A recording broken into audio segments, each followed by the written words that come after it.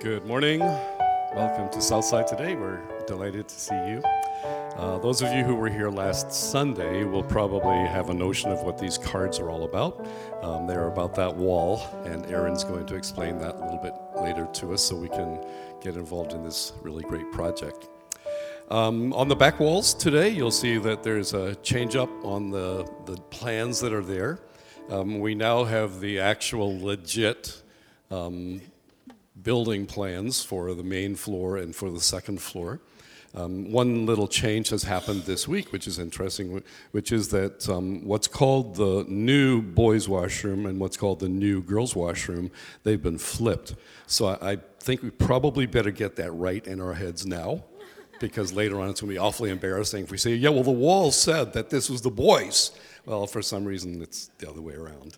And all of the demolition is over, and so it's exciting to go there now. And the walls are going up, and there are people working feverishly, rebuilding the shaft for the elevator. And it is moving along tremendously well, so it's exciting. If you're ever walking by there, they're not awfully fussy, and if there's anybody in there, it's okay just to step in and have a peek. They won't make you put a white hat on and hard toes, shoes and stuff like that, but it's exciting, and we're looking forward to what's going to go on there. Last week we talked to you just briefly about Youth Alpha. It's starting this week, so I'm just going to ask us to have a look again at this promo. And if you are a high schooler or know a high schooler who would like to be part of this, it is a joint effort of the youth ministries in Milton, and they're expecting over 100 kids to participate in Youth Alpha over at the new location for Milton Bible Church on Chisholm, which used to be Teatro. So if that doesn't confuse you, we'll try to confuse you with the sermon later on. Here's the video.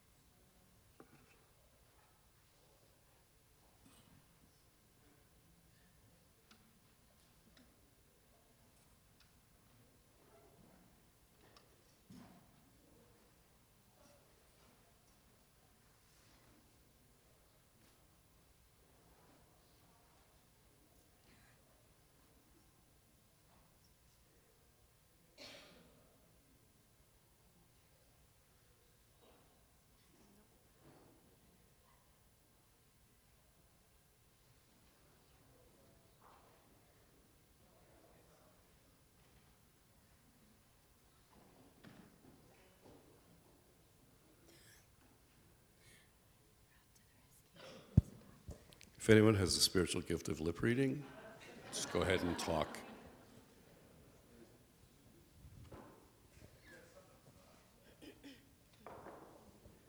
Every time Rob shows up, I just go,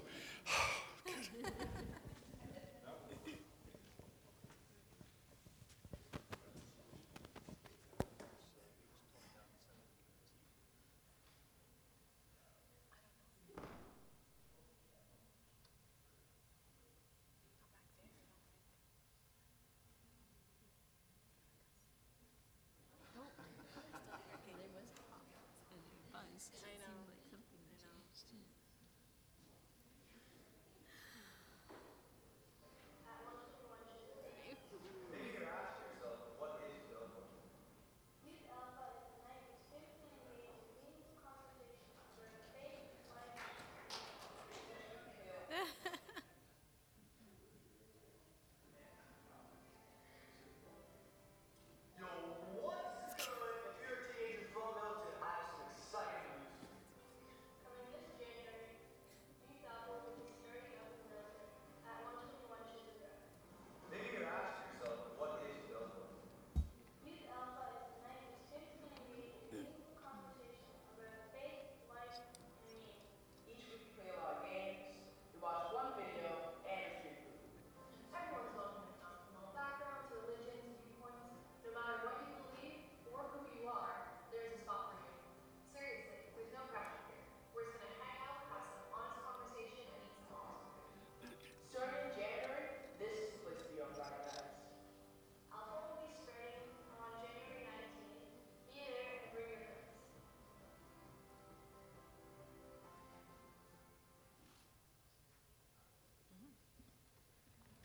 Well, good morning, everyone. And we're going to ask you to please stand to your feet as we sing this morning together. And we're going to start this morning with an oldie but a goodie.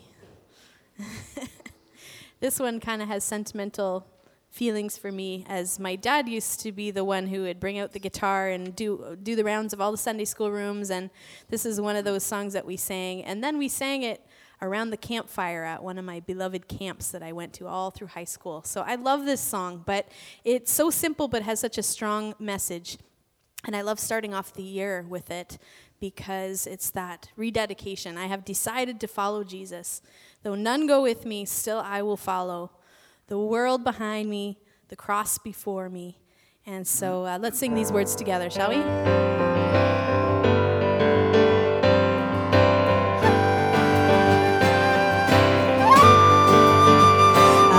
Decided to follow Jesus. I have decided to follow Jesus. I have decided to follow Jesus. No turning back, no turning back. Though none go with me, though none go with me, still I will follow. Though none go with me, still I will follow. Though none go with me, still I will follow. And no turning back, no turning back.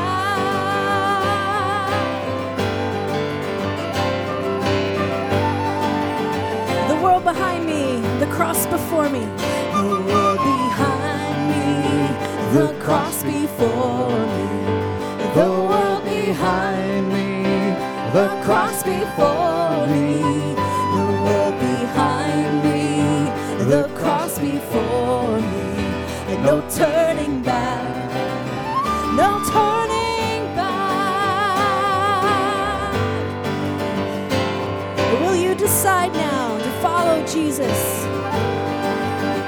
Will you decide now to follow Jesus? Will you decide now to follow Jesus? Will you decide now to follow Jesus? No turning back, no turning back. I have decided to follow Jesus. I have decided to follow Jesus. I have decided to follow Jesus. And no turning back, no turning back. Though none go with me, though none go with me, still I will follow. Though none go with me, still I will follow. Though none go with me, still I will follow. And no turning back, no turning back. Let's sing together, just voices. The world behind me, the cross before. The world behind me, the cross before me. The world behind me, the cross before me. The world behind me, the cross before me. No turning back, no turning back. Amen.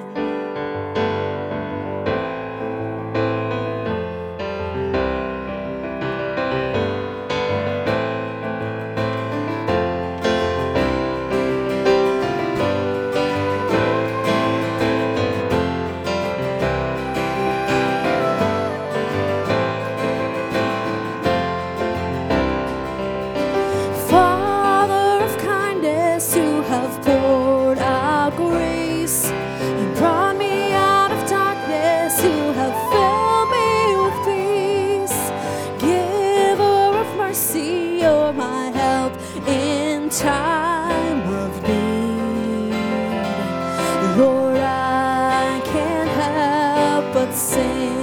Faithful you are, faithful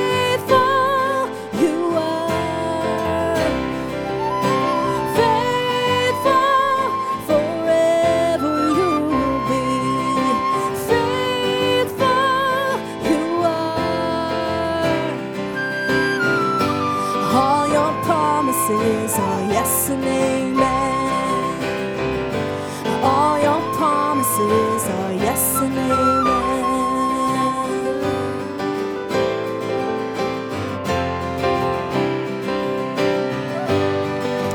Beautiful Savior,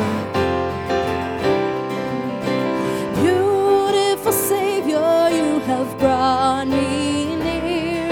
You pulled me from the ashes, you have broken every curse. Blessed Redeemer, you have set this captive free. Lord, I can't help but sing. Faithful you are, faithful forever you will be. Faithful you are. All your promises are yes and amen. All your promises are yes and amen.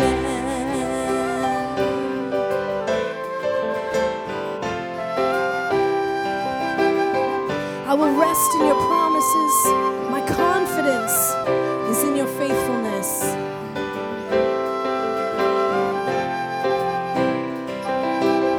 Let's sing that together. I will rest in your promises. I will rest in your promises. My confidence is your faithfulness, and I will rest in your promises. My confidence is your faithfulness. Oh, I will rest in your promises. My confidence is your faithfulness, and I will rest in your promises. My confidence is your faithfulness.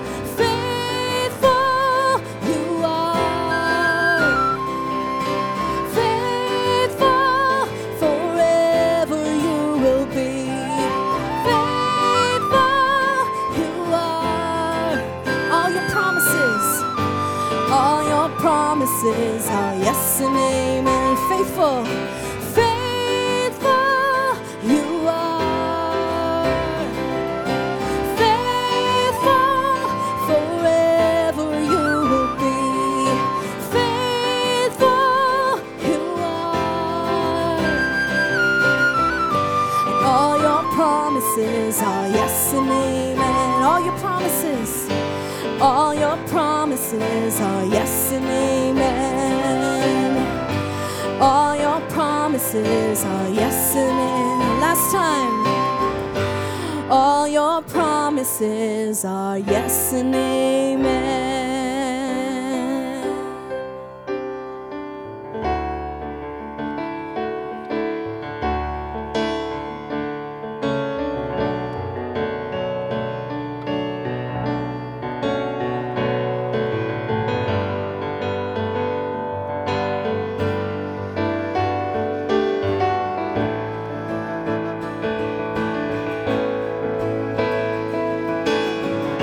Son of God, shaper of the stars, you alone, the dweller of my heart, mighty King, how beautiful you are, how beautiful. Son of God, the Father's gift to us, you alone were broken on the altar of love. Precious Lamb, our freedom's in your blood. It's in your blood, Jesus. Oh, Holy One, I sing to you.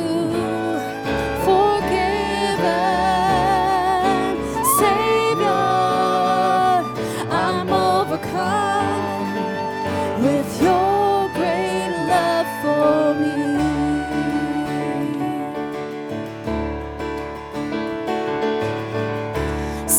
Son of God, strength beyond compare. You alone the darkness cannot bear. Lord of all, your kindness draws me near. It draws me. Son of God, prophecy of old, you alone, Redeemer of my soul, come again and lead your people home.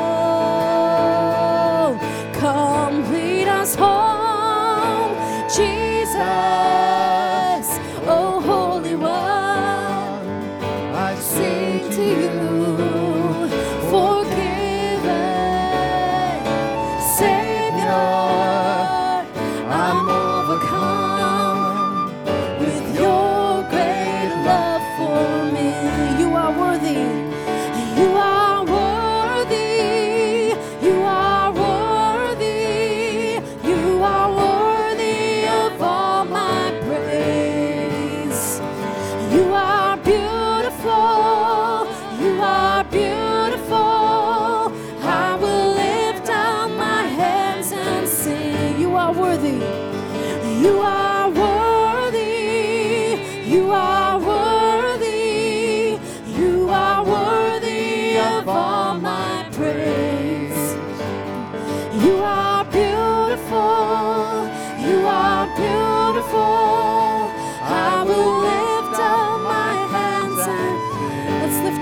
To him and sing, Jesus, oh Holy One. Jesus, oh Holy One, I sing to you, forgiven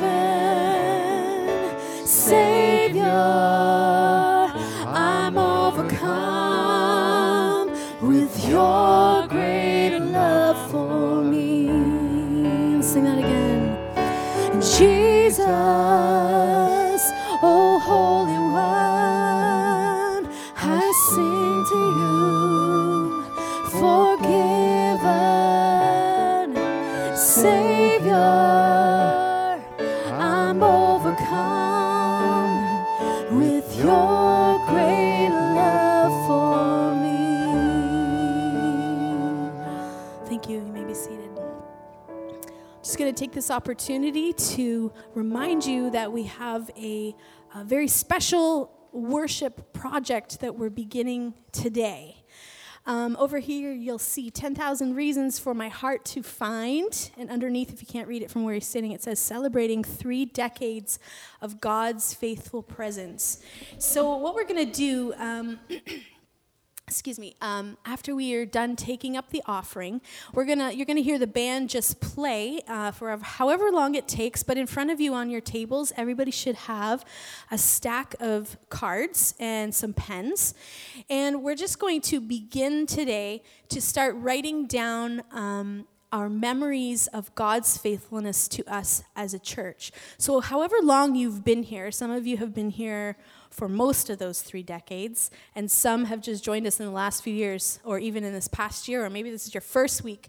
But what we're going to do is just take that song, 10,000 Reasons, that has kind of become a theme for us here, an anthem for us, if you will, and we're going to literally do just that. We're going to write down those things that come to mind that remind us of God's faithfulness. So I'm just going to throw out some ideas. Maybe even as I'm speaking, something comes to mind. You can begin to write. And as many memories that come to mind, you may write on a card. So don't feel like you're limited to 1 or 2 or 5 or 10. As God keeps bringing you these memories back, write them down, 1 memory per card, if you will. And up here at the table, there's a little bowl of pins. So just take a pin, stick it right in between those words there. We've already got a few pictures from this morning, so it's already begun with 4. So we have a long way to go to 10,000. But of course, God's blessing and God's faithfulness to us is unlimited, right? So So we're going to take that time. So right now we're going to have Mary pray for the offering. And as the kids go off, the kids are going to have an opportunity as well to join us on this project. So Anne and all of the other leaders are going to be teaching them a little bit about that in the coming weeks. And they're going to have a special opportunity as well to join our 10,000 Reasons Memory Wall. So as the kids go, and after you've given your offerings, we're just going to spend a few minutes just thinking, writing some memories. In the next coming weeks, we're going to continue this. So if you have pictures at home or during your prayer time with the Lord, if he brings things to memory, start writing at home so that you can come and pin those too. If you know anybody who once was a part of us but has moved away and you think they might like to take part, shoot them an email. We're going to be putting up some posters on Facebook and such to pass around, so you can share those around as well when you see them come up on your feed. And let's just together as a church honor the Lord. And as our act of worship in these next few weeks, let's together remind each other of God's faithfulness to us by compiling this memory wall. I think that's it for now. So after Mary prays for us this morning, you can get started, and we'll go from there. Thanks, Mary. Join me, please, as we say the Lord's Prayer together. Our Father in heaven, may your name be kept holy. May your kingdom come soon. May your will be done on earth as it is in heaven. Give us today the food we need. Forgive us our sins as we forgive those who sinned against us.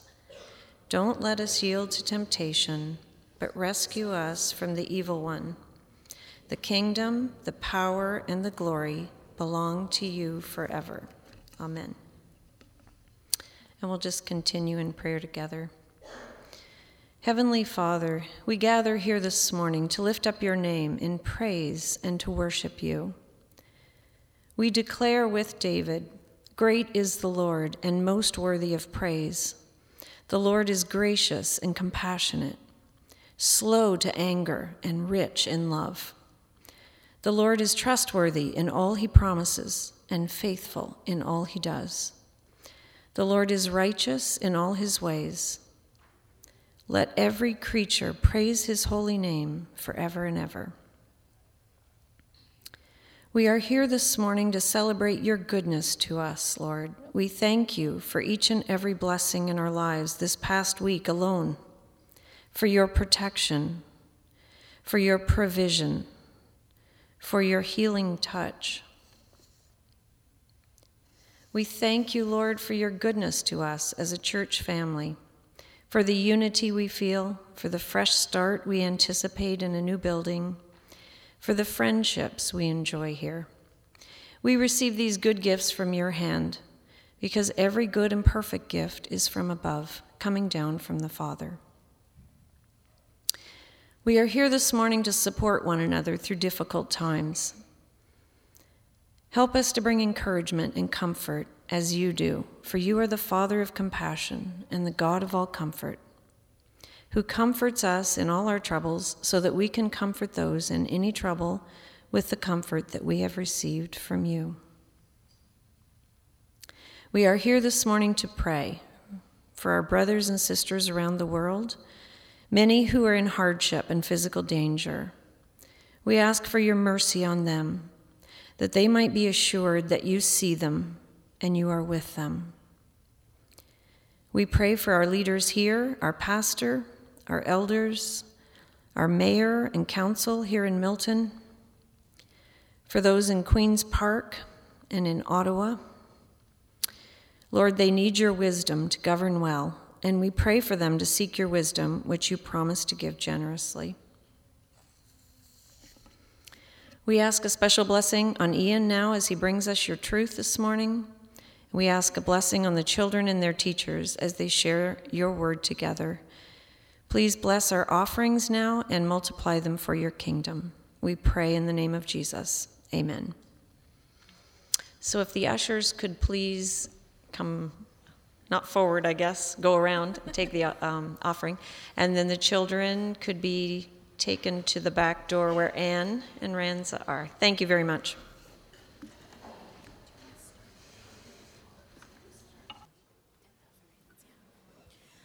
So as you get started writing your memories on those cards, I'm just going to shout out some ideas to get the ball rolling.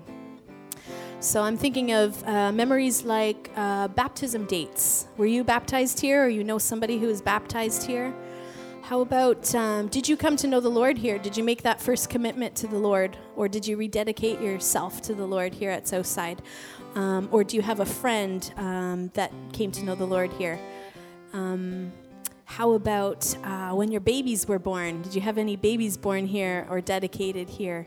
Weddings, let's say. Anniversary parties that happened here. I can remember a few of those. How about somebody prayed for you and God answered that prayer? How about somebody prayed and asked God for healing and you were healed? How about an act of kindness that happened through somebody here at the church? How about the Lord really spoke to you through a sermon on a particular topic on a particular day, and God really met you in the moment and had something to say? How about a revelation of God that happened to you here? How about just a really special moment of worship that you can remember clearly? How about a song that God used in a special way, a lyric of a song that keeps coming back to you? Even those hard moments that we've had, the valley moments, but God used them. How about people that we lost over the years that we want to remember?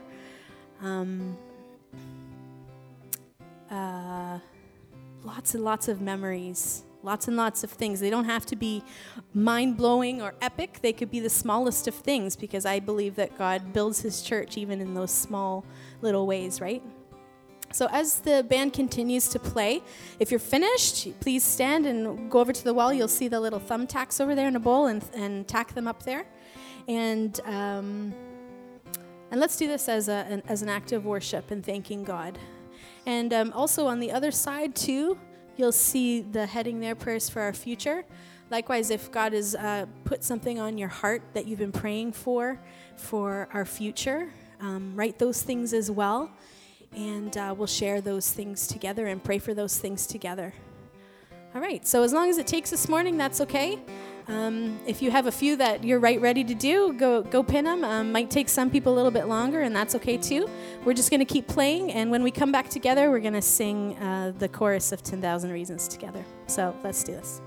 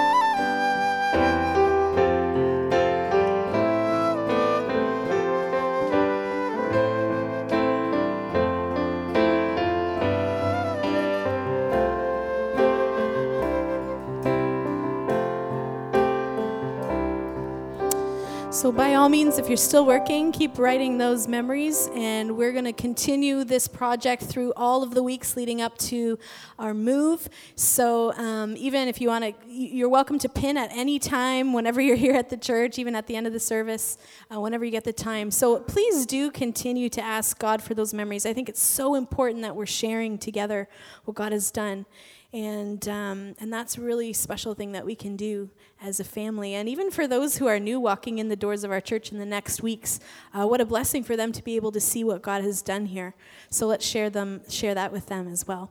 So I'm just going to invite you to sing this chorus with us. Bless the Lord, O my soul. Worship his holy name. Let's sing together.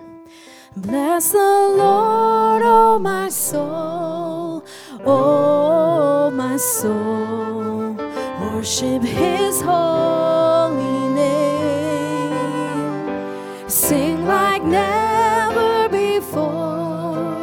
Oh my soul, I'll worship your holy name. Bless the Lord, oh my soul. Bless the Lord, oh my soul, oh my soul. Worship his holy name. Sing like never before. Oh my soul, I'll worship your holy name. Lord, I'll worship your holy name.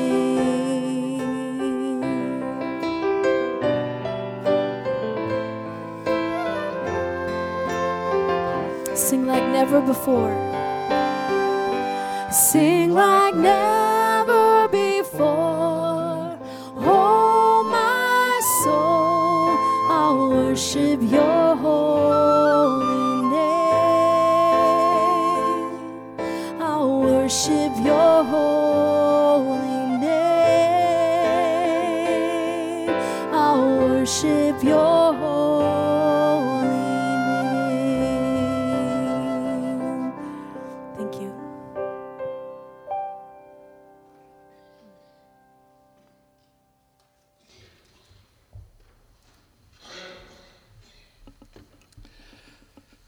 That is great. I counted about 60 cards up there, so how many is that left to go to get to 10,000?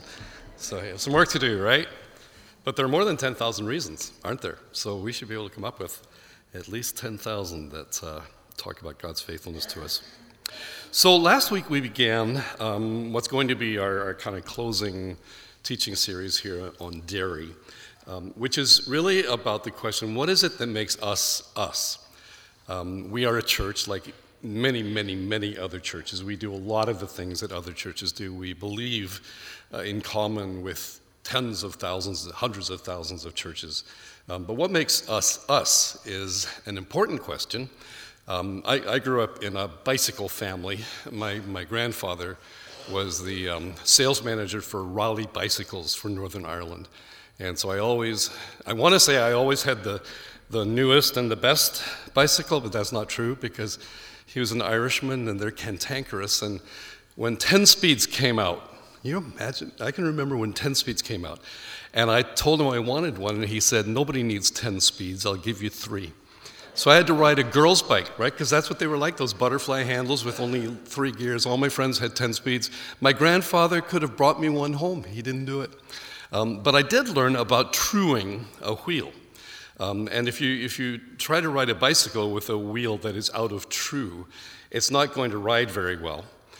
It'll just be a bit wobbly. And it won't be very effective or efficient. So really what we're doing here is just kind of truing ourselves as we move over to 200 Main, which is to say, how do we align our thinking and our practice so that we can be effective? And so we began last week by talking about what is the whole backstory of who we are, which is our vision and then our mission that grows out of our vision. And you'll just hear me talk about this over and over and over. And to get it short into a succinct kind of a slogan, our vision is that we long for God's future in our presence. And we can play with the word presence. We could use the word present because that's exactly what we're talking about. But it's not only God's future in our present, but it's actually God's future in our presence, that we experience God's future. God's future is one that is full of good and beauty and happiness and joy. Everything wrong will be right, everything broken will be fixed, everything bad will be good, everything will be restored. And so that is the grand vision that we have, that we long towards that. And day by day, with the events of our world and the challenges of our lives, we I think, long more and more that could be here already. So that's our vision. And we envision a world, we envision a town, we envision a church, we envision families, we envision relationships where God's kingdom is present, where God's future is actually in our presence. And that's what we long for. Now, the mission that we have comes clearly out of that, and it is very simply the same thing except changing a preposition. God's future in our presence becomes God's future by our presence.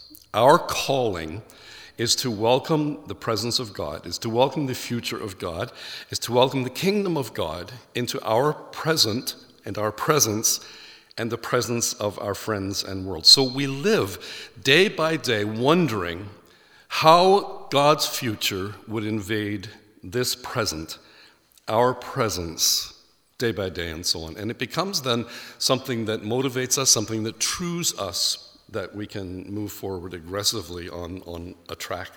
So God's future in our presence is our grand vision, and God's future by our presence is our job. That's what we're here to do. When we move to 200 Main, we want to freshen up our commitment to that, and we want to be in Milton, God's presence in the downtown. And we want to be pretty overt about that. We want to talk about the idea that Milton wants to be revitalized. Well, we're into that. And we want to be at the heart of that revitalization in a spiritual way. That we would love to be the chaplains downtown. We would love to be the place that people hang out and have good conversations downtown on Main Street. So moving from there, we're going to do a little travel now around the walls of this building. And we're going to have a look at the life shapes, those various geometric forms that are on the wall around us, because they become kind of the activities of a community of believers longing for God's future and wanting to be the presence of God for his kingdom to arrive. What do you do to be that kind of people? What do you do to keep that fresh? What do you do to have strategies that come out of that? And we feel like these shapes talk about how we should follow Jesus and the best ways, sort of like best practice about the mission that we are undertaking, which is to be those who welcome God's presence by our presence among our friends and colleagues and so on. So the very first one is a circle. And I'm going to read you a Bible passage by drawing you a picture. So there's the circle, the infamous circle that's on the wall. And the Bible story that I want to read to you by drawing a picture, so wish me luck here, is from Mark chapter 1. Now, Mark is probably in some ways the key gospel message. We have Matthew, Mark, Luke, and John that we call the Gospels. We call Matthew, Mark, and Luke the synoptic Gospels, if you're interested. And then John is a different kind of gospel. John is one that is deliberately a theology of Jesus, whereas Matthew, Mark, and Luke propose to tell us the story of Jesus. What did he do? What did he say? What did other people do? And all of that. John is the one who says, I want to tell you what all of that means. In fact, John kind of interprets the rest of the Gospels. Mark is often called Q, or Kel, which is a translation of the word source. And what that means is, it is often thought by scholars that other gospel writers used Mark as their resource. That Mark would have had sort of the authoritative earliest record of Jesus' life. And when Matthew and Luke were writing their account, they seemed to draw from Mark.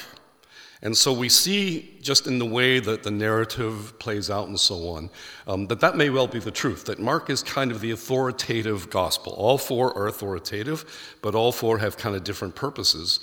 And that sort of brings us to Mark to say, okay, that would be a good one to use to sort of make sure we kind of get the story that the Gospels are trying to tell us.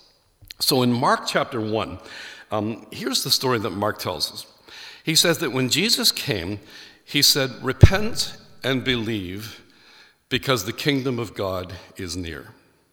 Repent and believe, because the kingdom of God is near. We talked about that last week.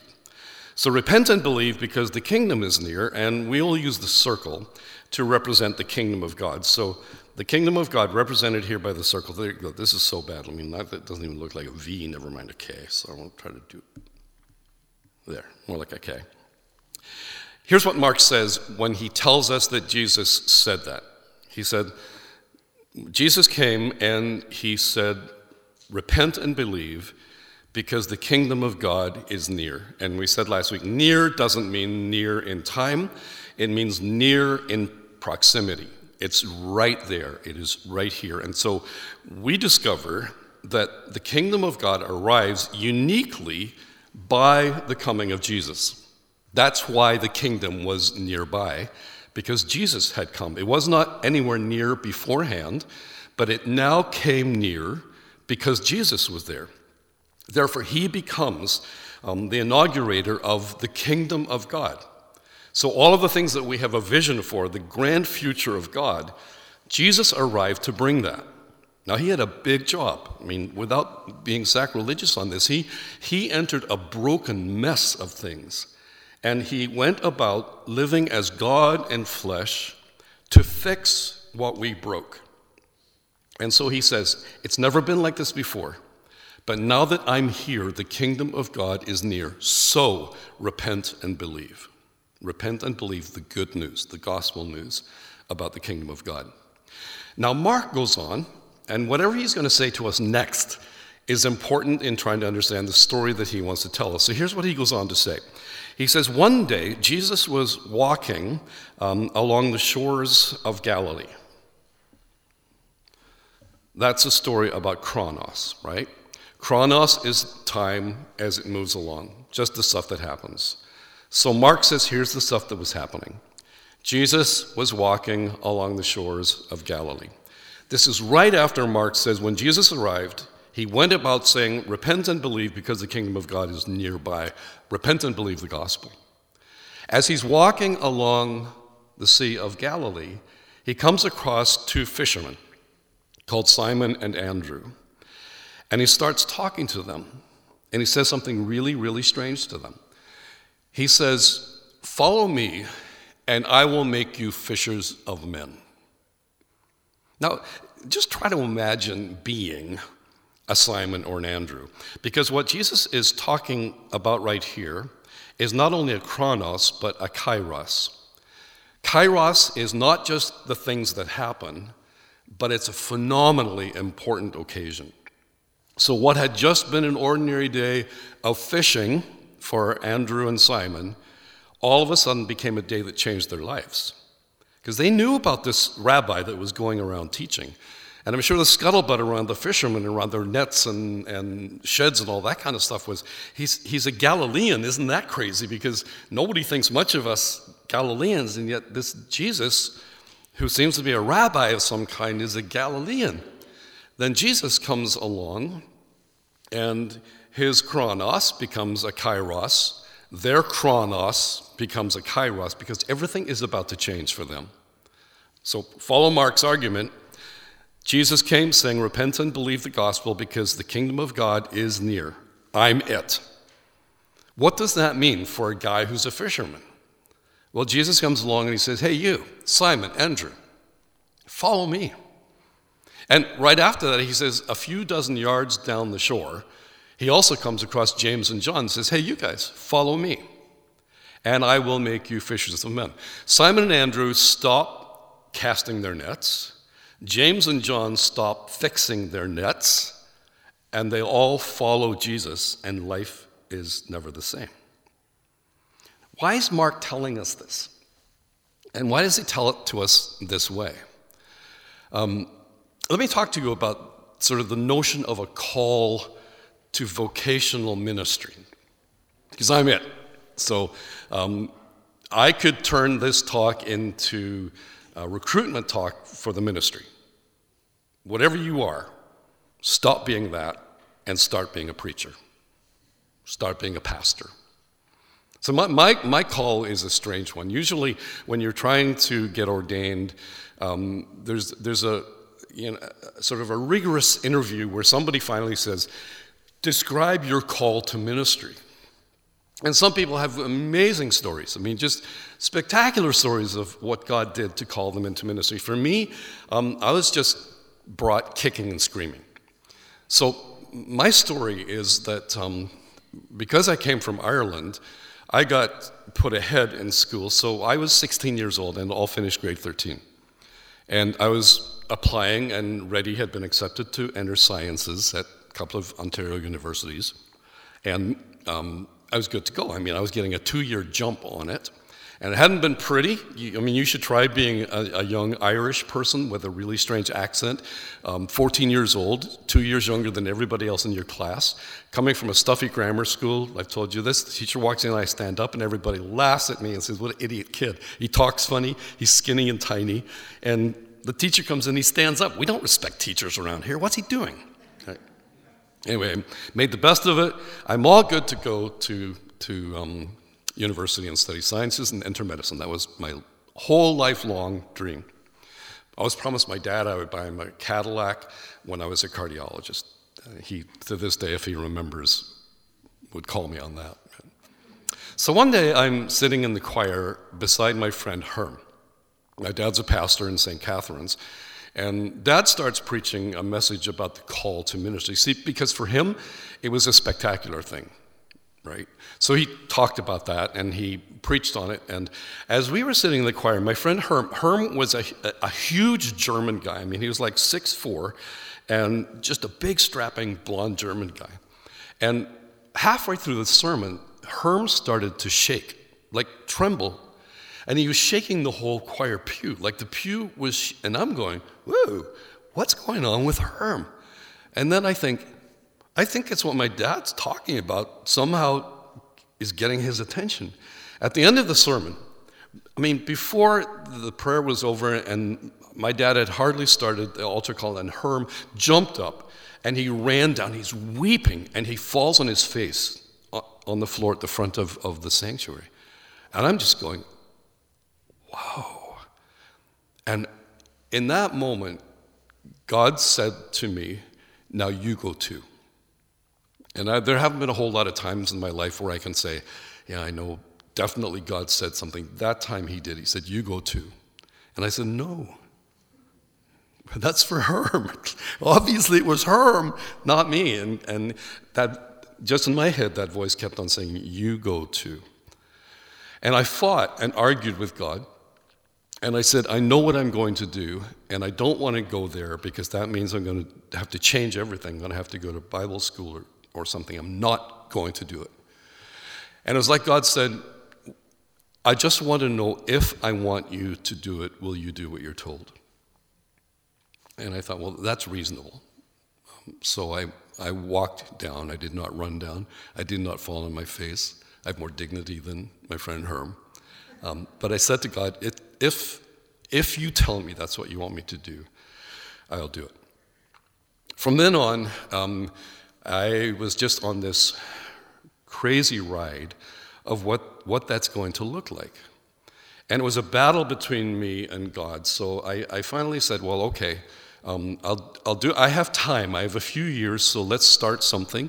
And so with my friend, I said, I'll go to Bible school for a year. That'll probably be enough.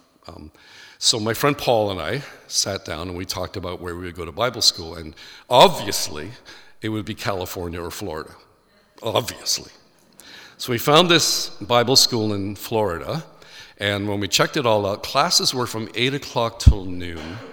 And the rest of the day was free. And it was across the street from the beach. And we thought, God is good.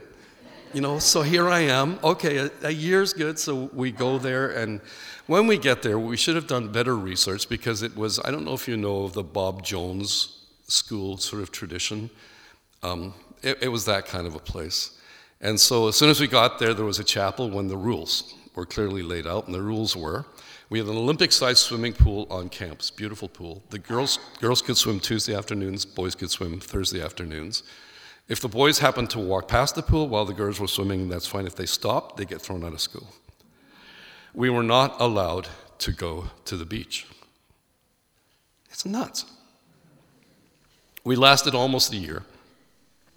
And almost at the end of a year, as I was coming to my senses, we went and told the president of the school we weren't going to come back.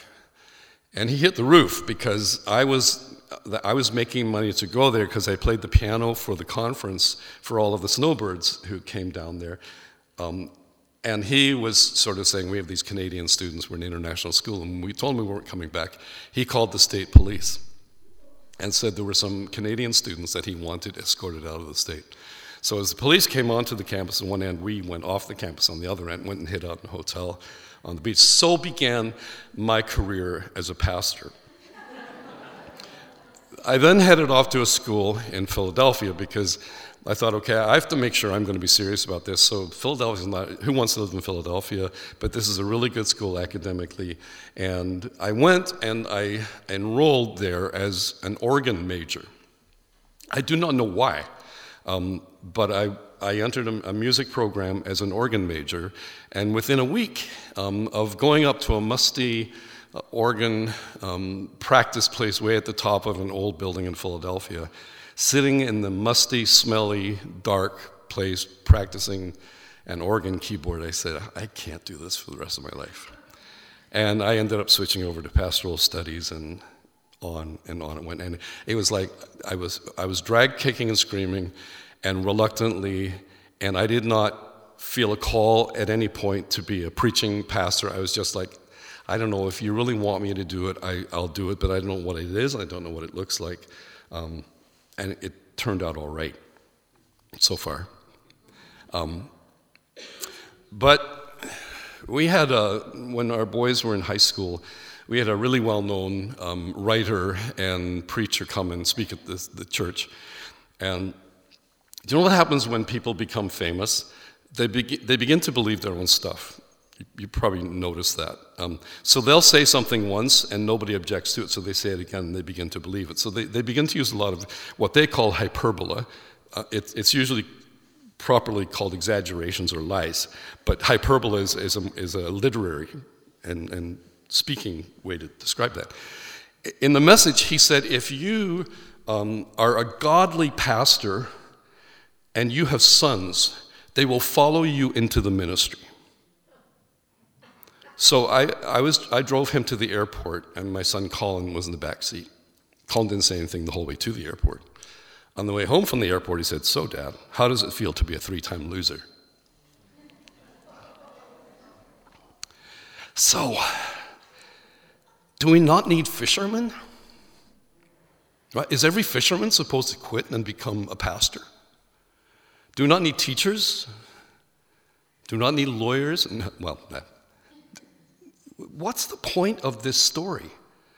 Is that what's going to happen every time Jesus encounters somebody? He's going to make them quit their job and come and be a missionary with him.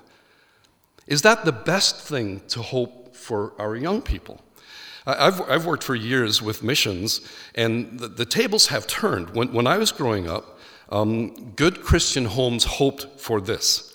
They hoped, first of all, that their children might be missionaries, or secondly, failing that they would enter the ministry.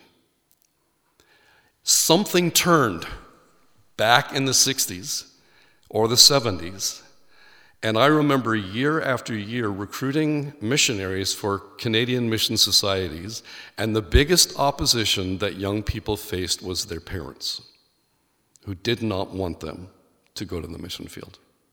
It all changed. So where are we now? Would the best thing be that everybody becomes a minister of some kind? No, because we do need fishermen. Somebody had to catch those St. Peter's fish that they're still serving when you do the bus tour up the Galilee, right? So why did Mark tell this story? Why did he tell it this way? I think what he was doing was taking what Jesus had said and pushing it to the extreme to make a point. The point is that when Jesus has come and the kingdom is arriving, everything changes. Everything changes. And I think we don't get that very well. We don't get it in Western evangelicalism these days because the church has been so welcome in the Western world that you don't have to be different and be a Christian. Because church is just kind of like the best version of society. And that's harsh in some ways, but I think we have avoided what Mark is pushing here, which is that when Jesus comes into our lives, everything has to change. I may not be called to enter ministry, but perhaps even my vocation has to be different. I don't know what it means to be a fisher of men. You know, it's not as though that was a really clear notion. I suppose, you can sort of figure out how it is. We sang it in Sunday school, right? Follow me and I will make you fishers of men, if you follow me.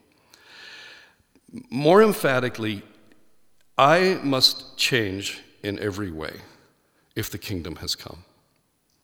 So who I was and even what I did must be radically changed by the coming of the kingdom.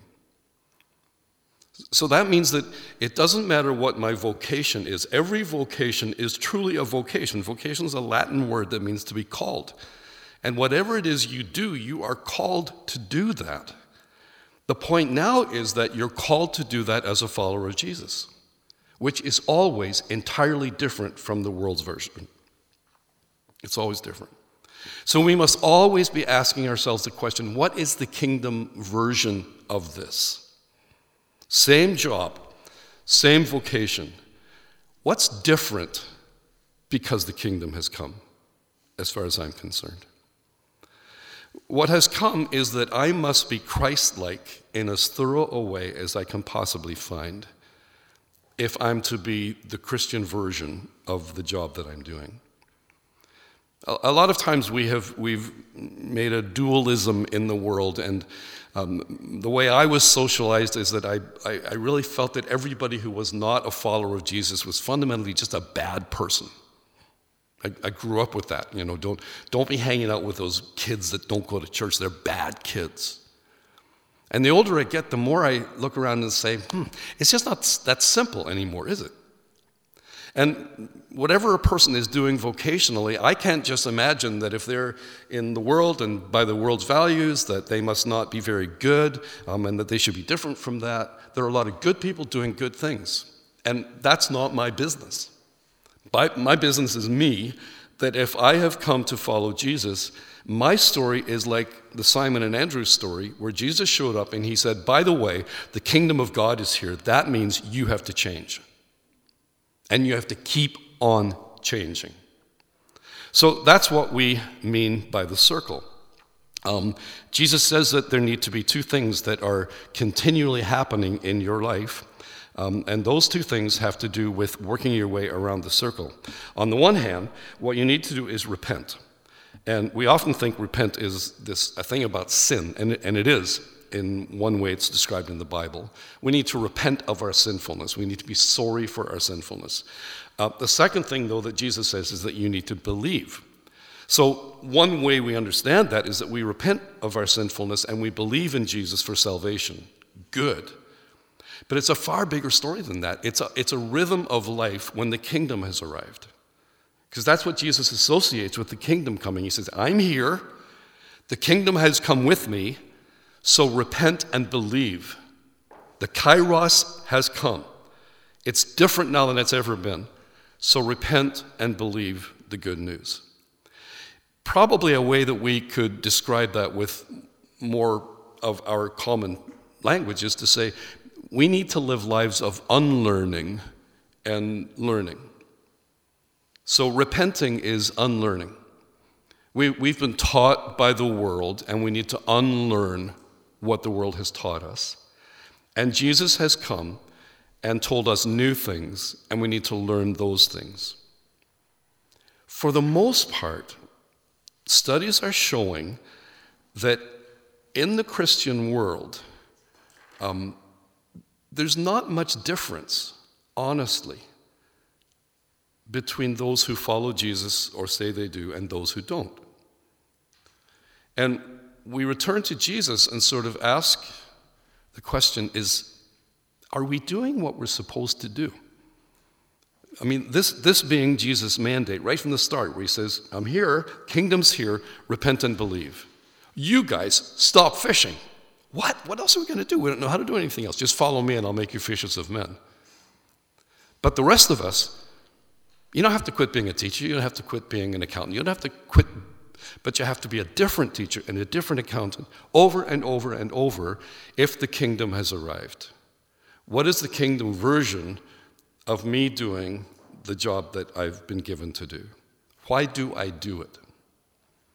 And I think as we embark over on 200 Main on a study of Jesus, I think we need to be kind of relentless with one another and say, no, I don't think you get away with that if what Jesus said is right. Because remember that little sample of things we saw from Matthew last week? And every one of them is radical. The Sermon on the Mount is ridiculously radical. The Beatitudes. Do we live out those values of Jesus? Because he said, if you follow me, you don't get away with not changing. You will be merciful. You will be a peacemaker. You will be. And we see in the whole beginning and continuance of Christianity, Jesus said in the Sermon on the Mount, he said, you have heard it said, but I tell you. What's he doing? He's taking us around that circle. He's saying, you can carry on the chronos, or you can get in on a kairos every moment of every day. Because even though you've heard it said, here's something new. So again, taking those things one by one. You've heard it said, don't commit murder. But I tell you, if you hate somebody, if you have anger, if you call your brother an idiot, boy, that was a favorite one in parenting, right? You're in danger of hellfire. You go, whoa. See, he's saying the old ways. He's not saying the old ways are wrong. He's just saying they are so terribly inadequate. Then we need to learn new ways. What if every single time we came across something where we had to look at ourselves and say, how do you do that? How do you live that way? And just kind of stop and say, I want to get around the circle on this. And what I found is that going around the circle isn't just a one-time affair. In most of the areas where I need to change in my life, it's over and over and over. They call it a slinky, right? So I need to go around the circle. I need to unlearn the things I've thought, the way I've behaved, and I need to relearn. I need to learn Jesus' way as we go forward. And it wasn't done when Jesus finished, because then Peter preaches on the day of Pentecost, and when he exposes the religion of the Jews, they're cut to the heart and they say, what are we going to do? And Peter said, I think I know the answer to this. Repent and believe. Repent and be baptized, which was to declare that you are now converting to a whole new way of life. So there you go. We have a vision, and it's a grand vision.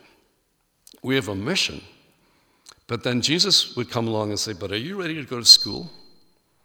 Because what this will require of you is an entire transformation over and over and over. I drift always in my thinking and in my practice to old ways. I have to remind myself or write to myself and ask, what is the kingdom version of this? In simple things and in really complicated things. Because if Jesus has come and the kingdom has come, it's not enough to be enamored of a fantastic future, or even to think kind of, lofty thoughts about being the one that brings the kingdom to other people. Jesus says, no, you have to quit fishing and follow me. You have to change everything from the inside out, from who you are, what you do, over and over and over and over again. That's how the kingdom comes. So what is it in our lives now? What is it in your life now? I just invite you to ask the question, what is the kingdom version of this? How would I behave differently if the kingdom was all around me? What would change for this person or this situation if the kingdom was all around? And then to work around the circle is to develop a plan for mission.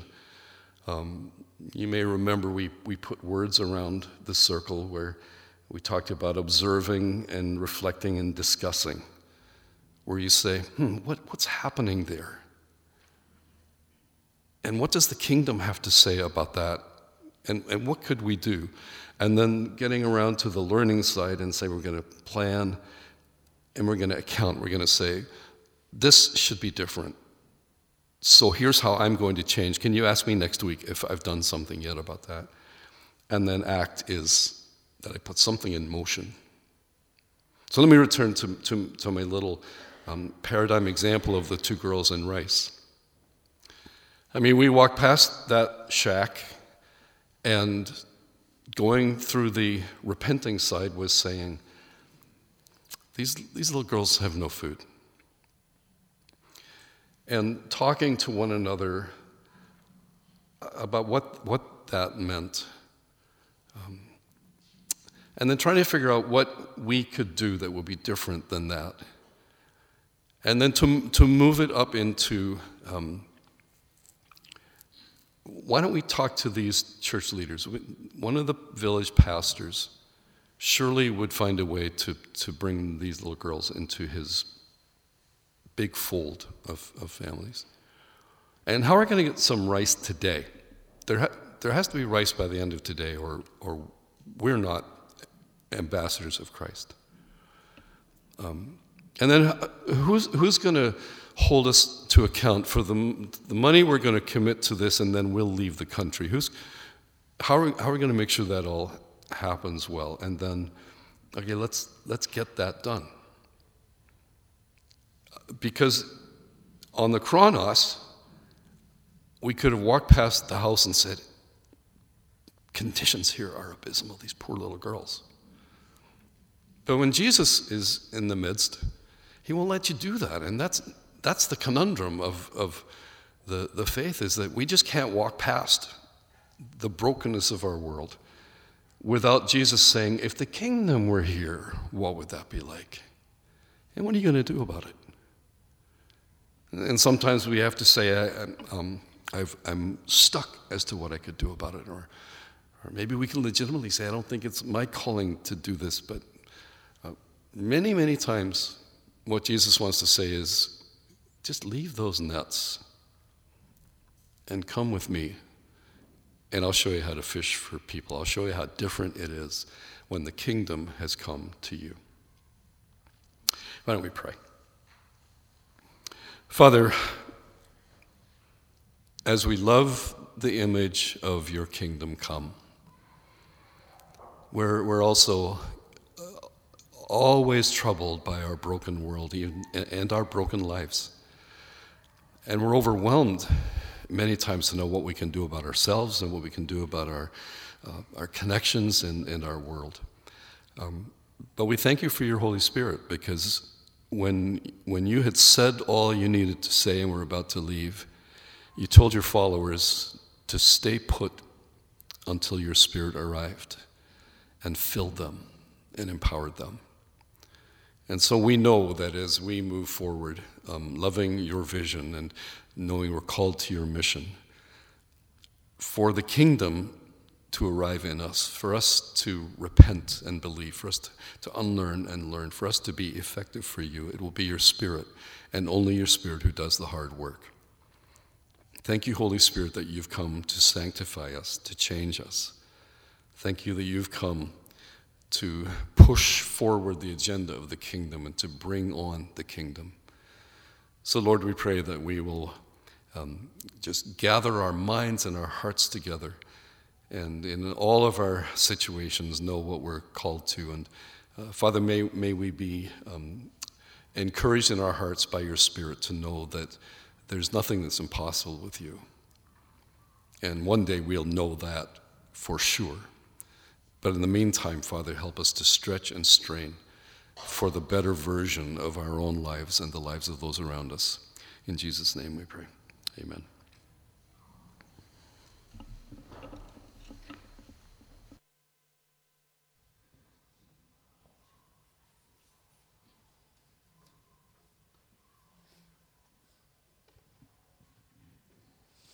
We're going to invite you to please stand to sing this last song with us.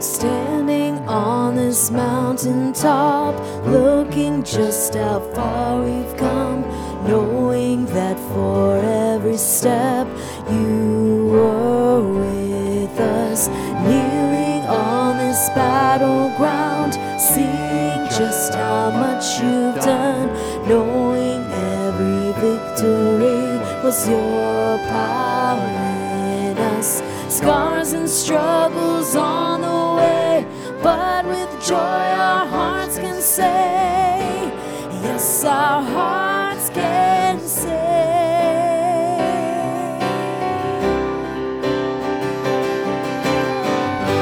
And never once did we ever walk alone, and never once did you leave us on our own. You are faithful, God, you are faithful. You are faithful, God, you are faithful.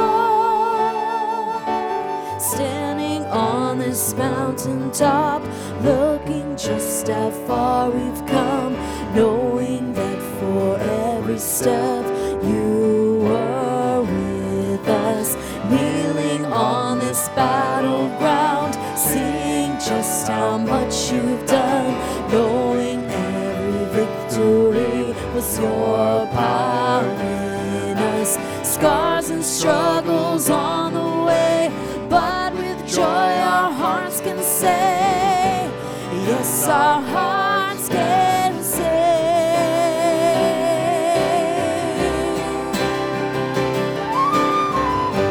And never once did we ever walk alone. Never once did you leave us on our own. You are faithful, God, you are faithful. You are faithful, God, you are faithful. Scars and struggles on the way, but with joy our hearts can say, never once did we ever walk alone, carried by your constant grace, held within your perfect peace. And never once, no, we never walk alone. And never once did we ever walk alone. And never once did you leave us on our own. You are faithful, God, you are faithful. Every step we are breathing in your grace, and evermore we'll be breathing out your praise. You are faithful, God, you are faithful. You are faithful, God, you are faithful. You are faithful, God, you are faithful. You are faithful.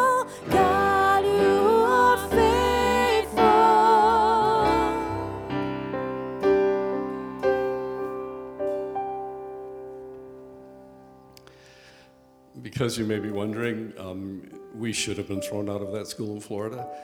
We broke all the rules that they made, so he didn't have the right reason to throw us out, but it was right that we should be thrown out. And we caught ourselves on. My friend Paul now is also a pastor, has been for all these years. And when we see each other, we sort of say, remember Trinity College, a long time ago. If the shapes are new to you or you haven't thought about them for a while, on the website you can download a brochure that identifies each one of the shapes and puts some language around it and some scriptural passages that you might want to have a look at. Next week we'll go to the second one about fruitful living, which is maybe my favorite one.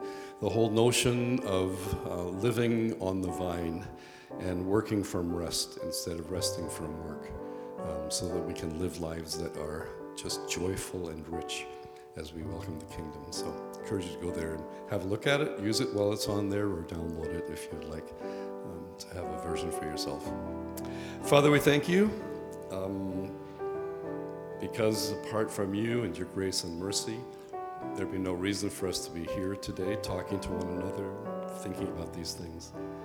But we pray that we will leave here knowing that we are loved by you, and that you delight in us and delight in every gift that we return to you by the lives that we live, things that we do, things that we are. In Jesus' name we pray. Amen.